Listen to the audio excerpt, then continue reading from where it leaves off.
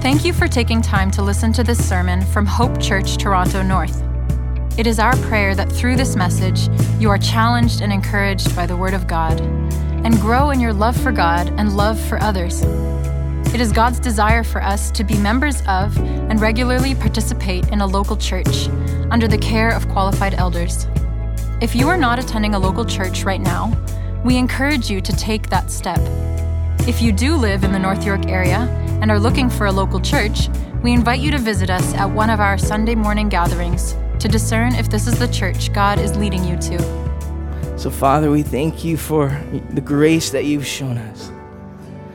That even in this life that we experience your goodness to us.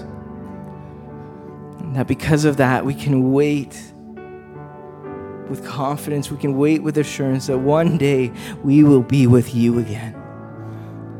And that is not just a hope that is wavering, but it is a sure foundation that we place our lives on. That your promises are true, that you are faithful, that you will bring us to yourself. That as we look into this new year, we don't know what you're doing or will do, but we've experienced your goodness in the land of the living in the past years. In our life today, the breath in our lungs, the beating of our hearts, all because of you. And because of that, we know that you will do what you said you will do. Your promises are sure. So we pray that you'd be with us this morning as we look to your word now. That you build up our faith in your word. Help us to see Christ clearly. We pray all of this in the name of your Son, who is worthy of all praise. In Christ's name, amen. Amen. You may be seated. If you have a Bible or your phone, you can go to 1 Kings chapter 3. We're going to look at verses 5 all the way to 28.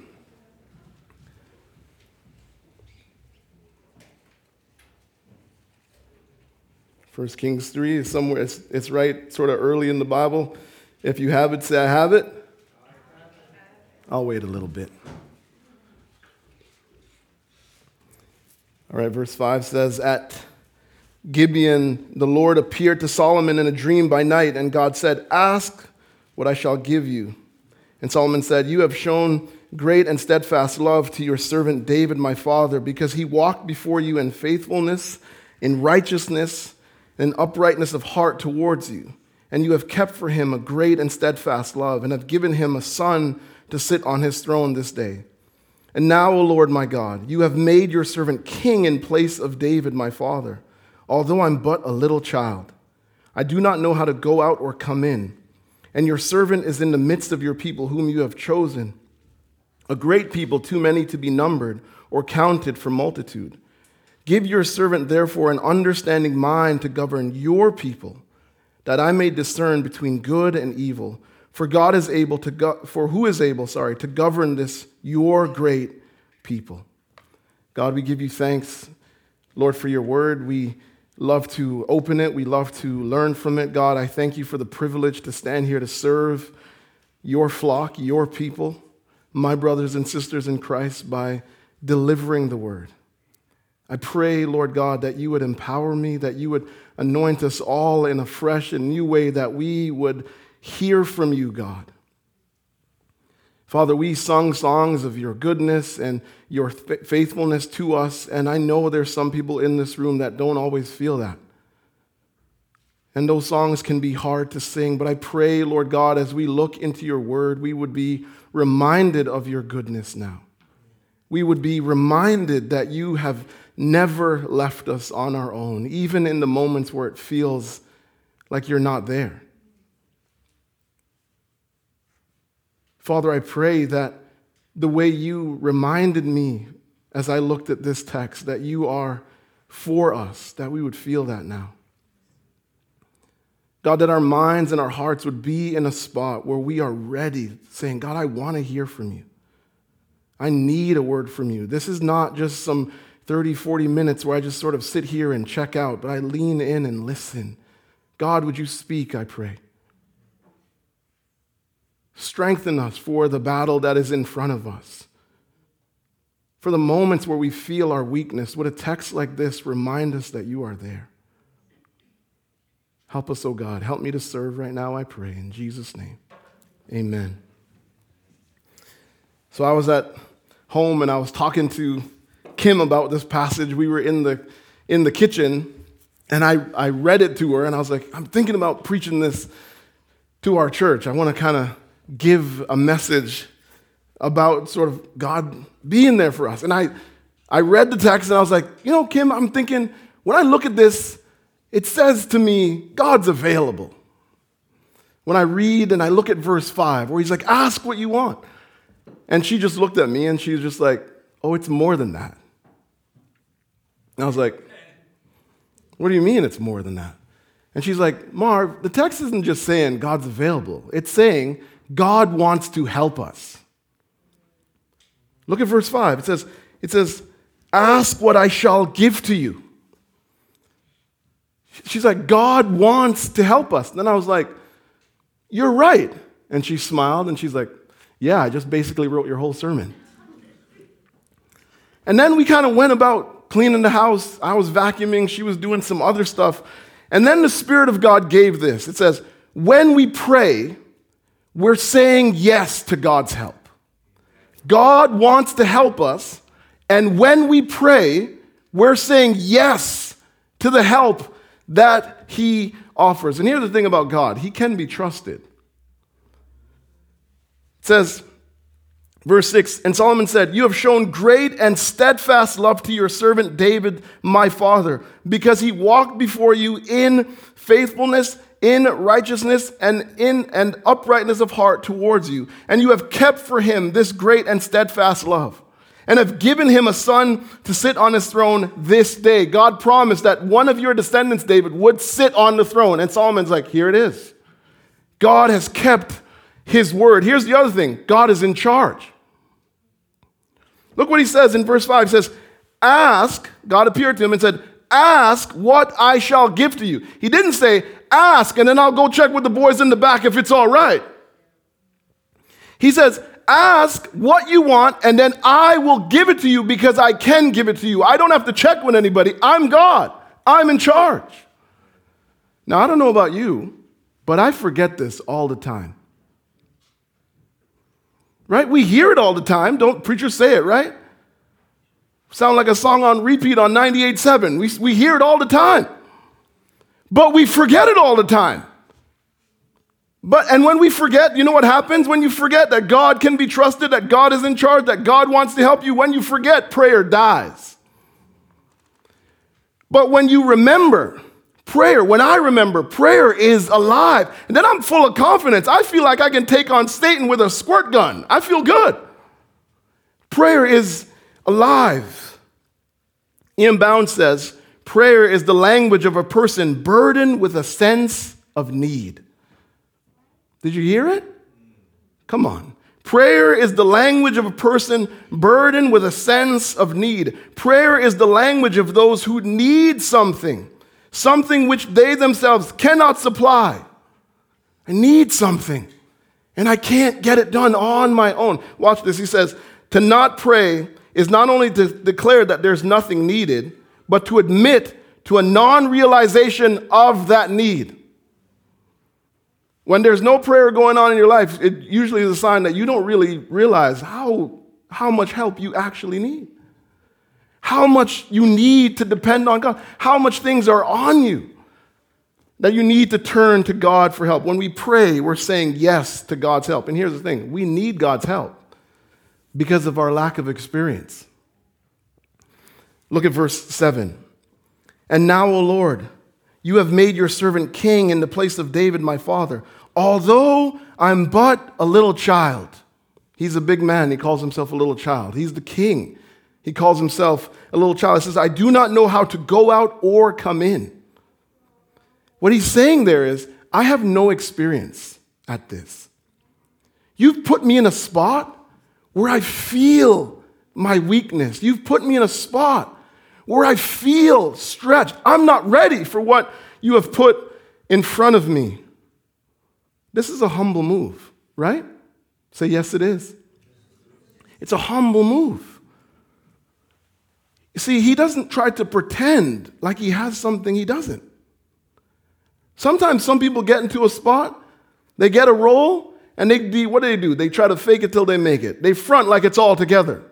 Not Solomon. He's like, no, I've never done this before. I need your help. And then watch this. He doesn't try to overcome his weakness with human help. He actually takes the supernatural help that God has offered. He must have remembered that the throne of grace is where you find help in a time of need. He acknowledged his weakness. He must have remembered that God actually helps humble people. And we need God's help because of life's responsibilities. Look at verse 9. It says, "And your servant is in the midst of your people, whom you have chosen, a great people, too many to be numbered or counted for a multitude. Give your servant, therefore, an understanding mind to govern your people, that I may discern between good and evil, for who is able to govern this, your great people?" Do you see how many times he says your people? 3 times. Your people, not my people. He's the king. But whose people are they? God's people. Your people. And he keeps saying it and saying it and repeating it and repeating it because it's a sign that he is aware of the weight of the job that he just got. Your people. He understands that as the king, he's actually just a steward. And that he's responsible to govern these people in a way and present them and lead them in a way that brings glory to God. He feels the weight of the responsibility. Your people. So many times we forget the things that are in your life. You know they don't actually belong to you. That you're actually a steward. That the responsibilities that God has given you, those are stewardships. God's like, those are all, it's all, what does he say? I own the cattle on 1,000 hills. All things are mine. Your kids belong to God. Your job belongs to God. That apartment you have belongs to God. You're just a steward of that responsibility. And Solomon feels the weight of that. And so he turns to God for help. See, none of us are kings and queens as far as I know. But all of us have responsibilities in our life. You got people to look after. And some days you feel the weight of that. You have bills to pay. And some days you're like, I don't know how I'm going to make all the ends meet. You have a job that you got to be at and do it well for the glory of God. And some days it's hard to go, ain't it? Yeah, say amen if you're with me. Don't leave me up here. Trust me. Hey, this is my job, no lie. Some days it's hard to come. Because part of this role, I know I let people down a lot. Because I'm not Jesus. It's tough. We have events to plan. You're trying to get that wedding thing all set up and nobody's calling you back. Just want a venue, bro. You have decisions to make. Things that are just, they're on you. And don't you feel it sometimes, that responsibility, doesn't it just stress you? Doesn't it stretch you? You're like, this is too much for me. Isn't that what Solomon's feeling? Who's able to govern a people like this? Over the little break that we had, I tried to rest a little bit, and I was reading this book on Joshua, the leadership of Joshua. The book's called something like Becoming the Leader God Wants You to Be. It's a good book. But the writer talks about how, Moses, Joshua's following Moses, and, he's there at the Exodus, and then he goes through the wilderness, and he's waiting. He's just Moses' assistant, and then Moses dies. And God's like, Moses is dead. That's all he says. He's like, now it's your turn. He's like, yeah, that brother's off the scene. Now it's up to you. And the writer's like, Joshua waited a long time. Who knows what he learned? Who knows if he was, sometimes like, hey, I'm ever going to be in that spot? I'm just the assistant. Then God's like, you're up. And then he says, and Joshua has to lead them into the promised land. He's got to lead them into the blessing. And you actually start to realize, it's a big job. And for a long time, he's watching Moses sort of long suffer with these people. He's watching Moses make mistakes. He's watching the people cuss Moses out. They get upset with him, all that kind of stuff. They complain, there's no water. Where's the manna? I'm tired of the manna, frosted flakes. Who can eat that every day? And then God's like, he's dead, you're up. And now Joshua's like, I got to lead these people. God's like, yeah. And then the author says something that I was like, that is so good. He goes, God never gives you responsibilities without giving you his presence. Amen. And I can prove it. He says to Joshua, be strong and courageous, for the Lord your God is with you wherever you go. He gave him a heavy role. And then he says, but you got me. He gives you responsibilities. He puts weight in your life. And it's a good thing. Right? It's a good thing to have weight in your life. It makes you mature. It makes you make good decisions. It makes you slow down and not be impulsive. Weight in your life is a good thing. Responsibilities is actually a blessing from God, even though sometimes it stresses you and stretches you. It's a kindness from God. But here's the even better news. God's like, I am with you. And when you feel stretched, when you feel when you feel annoyed, when you feel tired, am I the only one that feels tired sometimes? You got to remember it's not all on you. That you have a good Father who is present, wanting to help, offering his help. And every time you choose prayer, you're saying yes to the supernatural help that he offers you. And we need God's help. Here's another one. Because of life's challenges. We need God. There's responsibilities, but there's challenges. Let me show you. Look down at verse 16. Then 2 prostitutes came to the king and stood before him. So he settled into his kingship. The woman said, "Oh, my lord, this woman and I live in the same house, and I gave birth to a child while she was in the house. Then on the 3rd day after I gave birth, this woman also gave birth. And we were alone. There was no one else with us in the house. Only we 2 were in the house. And this woman's son died in the night because she lay on him. And she rose at midnight and took my son from beside me, while your servant slept, and laid at her breast, and laid her dead son at my breast. When I arose in the morning to nurse my child, behold, he was dead. But when I looked at him closely in the morning, behold, he was not the child that I had born. But the other woman said, no, the living child is mine, and the dead child is yours. The first said, no, the dead child is yours, and the living child is mine. Thus they spoke before the king. Now when Solomon woke up and put on his, the morning slippers, this is not what he expected. There's a challenge in front of him. And we read it, and we're like, oh yeah, just kind of like sort of a funny story. But put yourself in this spot. Put yourself in the spot of the mother who's like, no, that's my child.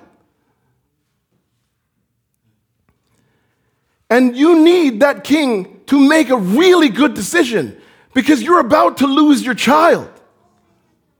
You're in the middle of somebody being extremely dishonest. A tragedy happened. I get that. But there's a weight. So the king's not sitting there like, oh, this is easy. It's a real, right? I always want us as a church to put ourselves in the text. To read our Bibles like real people, like the weight of what this would be. That mother sitting there, heart's kind of beating in her chest, hoping, I hope this king is a good king. I hope this king is actually listening and hearing what I'm saying. I hope this king can sense the pain that is in my voice when I tell him that this is my child. And I hope that this king makes a really good decision. This is not a simple thing. And you don't think the king is sitting there and is able to be aware and feel the tension and the weight? Thus they spoke before the king. Then the king said, this one says, this is my son, and that one is alive, and your son is dead. And the other says, no, but your son is dead, and my son is the living one. And the king said, "Bring me a sword." So a sword was brought before the king. And the king said, "Divide the living child in two and give half to the other and half to the other." Then the woman whose son was alive said to the king, because her heart yearned for her son. I told you it was beating. "Oh my God, give her the living child, and by no means put him to death." She loved the baby. But the other said, "He shall be neither mine nor yours." Vindictive. Divide him. Then the king answered and said, "Give the living child to the first woman, and by no means put him to death. She is his mother." And all Israel heard the judgment that the king had rendered, and they stood in awe of the king because they perceived that the wisdom of God was in him to do justice, to do what is right. Challenges come. Years change. But challenges come like flyers in the mail. They just keep coming. It's a part of life. It's a part of the struggle. It's a part of the grind. And you're sitting there and you're like, I hear you, Marv. I'm with you. Why do they come so much? Sometimes it's because of evil political decisions. I'm going to give you examples. Exodus 1. Pharaoh just decides, I'm going to enslave the people of Israel. I don't want them to grow and overtake. And so he just makes an evil political decisions. Sometimes challenges come because there's just a lack of resources. Ruth 1, a famine sets in. And the family just has to flee. There's no food. There's a lack of resources. Sometimes challenges come because there's poor leadership. All you got to do is go home and read 1 Kings and 2 Kings. And all you're going to see is poor leadership all over the place. Sometimes there's a good king here and there. Solomon here, poor leadership eventually. And it just reminds you that when you read 1 and 2 Kings, you're reminded that we need a better king. The King of Kings, Jesus Christ, who comes. Sometimes it's because we neglect our responsibilities. David, right? It says, when kings go out to war, the king stayed home. And then in chapter 11 of 2 Samuel, he gets into all kinds of trouble. Sleeps with another man's wife, then kills the man, tries to hide it, and then there's nothing but trouble in his family after.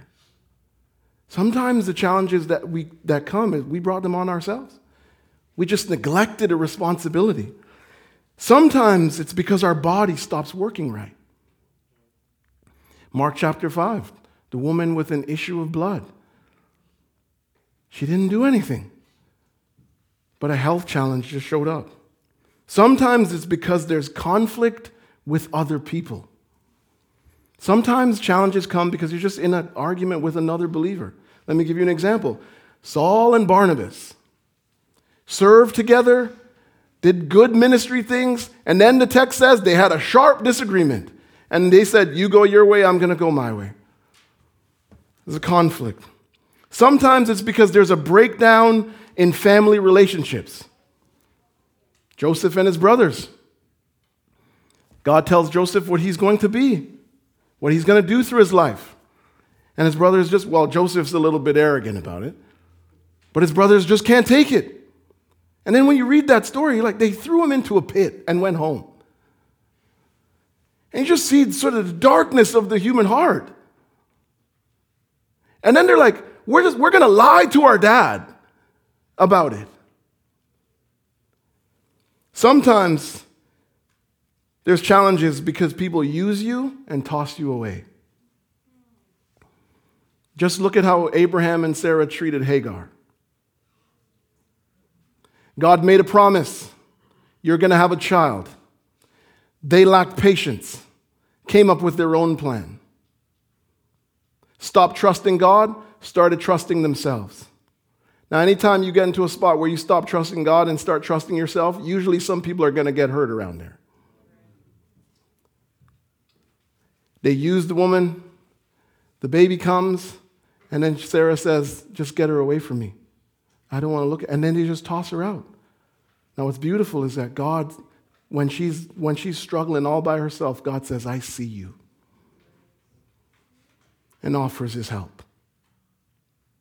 Sometimes it's because you're obeying God. Paul and Silas are just doing what God says, spread the message of the gospel. And then in Acts 16, they get thrown in jail. Challenges come sometimes because a person leaves the faith. Paul says, Demas, in love with the world, has left. This is a part of the reality of living life here together. In a couple of years, there might be a real reality that some of you might not be sitting here. Because you've fallen in love with the world. You've given in to the challenge that comes, that a culture is that trying to tell you, don't trust the faith, give up on it, turn, go somewhere else. This is a waste of your time. Or you just look at the lure, the riches, that all that stuff that's out there. Challenges come. Sometimes they come because there's unexpected tragedies. In Luke 13, I'm giving you a lot because I want you to see the range of the things that you see in the Bible. In Luke 13, Jesus says that a temple just falls on a bunch of people and they die. Unexpected tragedy. Sometimes they come because you challenge the culture. Just look at the life of Jesus. He said things people didn't want to hear. He spoke the truth in love. And what did it cost him? His life. Challenges come because you live in a world with broken structures, broken people, and a broken creation. They stream in steadily. But let me give you some good news, something to celebrate. God wants to help you. No matter what comes my way, I will overcome when I depend on God. Let me tell you something else Kim said in the kitchen that day. She said, she basically wrote the whole sermon. When you depend on God in challenges, he gives you wisdom that's beyond your years. Oh yeah, say amen, Kimmy. She's just shaking her head, Abby. When we choose to pray, we're saying yes to the help God offers. Let me tell you something. You saw in this text, Solomon gives good wisdom. Everyone's like, I'm in awe of the king, of the wisdom that came out of him. Everyone, they're blown away. But it wasn't his wisdom. That's right. God's wisdom. God got him through. God is the one who carried him through that difficult, trying situation, that challenge that showed up in the morning. God is the one who said, I want to help you. And Solomon turned and said yes to the help. God got him through. Just look at verse 10. It pleased the Lord that Solomon had asked this. Remember, he asked for wisdom and a discerning mind. And God said to him, because you have asked this and have not asked for yourself long life or riches or the life of your enemies, but have asked of yourself for yourself an understanding and mind to discern what is right, behold, I do according to your word. Behold, I give you a wise and discerning mind. God is like, because you were unselfish in your prayer, because you prayed a prayer where you considered other people, you prayed so you would be able to bless them and help them, I will give you what you asked for. I will give you discernment. God is the one who got him through, and in your challenges and in your responsibilities and all the pressures, in the moments where you feel like I have no experience, this thing that is coming on me in 2023 is stressing me and stretching me. God is like, I will get you through. If you choose to say yes, if you choose prayer. Dale Davis said, there's some people who say that prayer is just an attempt to escape the challenges of life. Turn to somebody and say, nope. Nope. Prayer is believers saying that the best way to get through life, through all of the challenges, through all of the stresses, through all of the responsibilities. Prayer is the best way to get through life. It is the way to get the help that the author of life offers you. That is what prayer. We're not trying to escape. I'm saying under the weight of this pressure, under this weight that God has brought into my life, I am surrendering and I'm saying, I know that God is with me. I believe God is going to help me. And so I'm choosing prayer. I'm choosing humility. I'm choosing to say yes to the help that God offers. When I was getting ready to sort of preach, I was sitting at the house and I was like, we're going to start a message series next week, just kind of on like the objectives of our church and all that. But I felt this strong push from God to actually preach on prayer. And it just like, it wouldn't go away. I was like, okay. And then I was like, what text am I going to preach? There's no passage. Like, I feel like, where would I go? And then I just kind of left it. And then eventually, this passage popped into my head. And for whatever reason, I was like, I think it's just about wisdom. But then, you see verse 5, God's like, ask what you want. And then Kimmy said what she said. God wants to help us. And as I was going through, I was like, this is why God wanted me to preach the first message the second message of the year on prayer. This is why. Because God wants you and me all year to say yes to the help that he offers. Because your responsibilities aren't going anywhere. The challenges are going to keep coming. And you're going to feel your lack of experience multiple times in multiple areas. Oh, yeah. Right? I talk about it all the time. Sometimes I look at the boys and I'm like, help. Right? But God wants to help us. And prayer is the way we say yes to God's help. And because we believe in applying the messages and applying the scriptures, we're going to do that now. And Alethea is going to come up and lead us in a time of prayer. Then we're going to sing a little bit.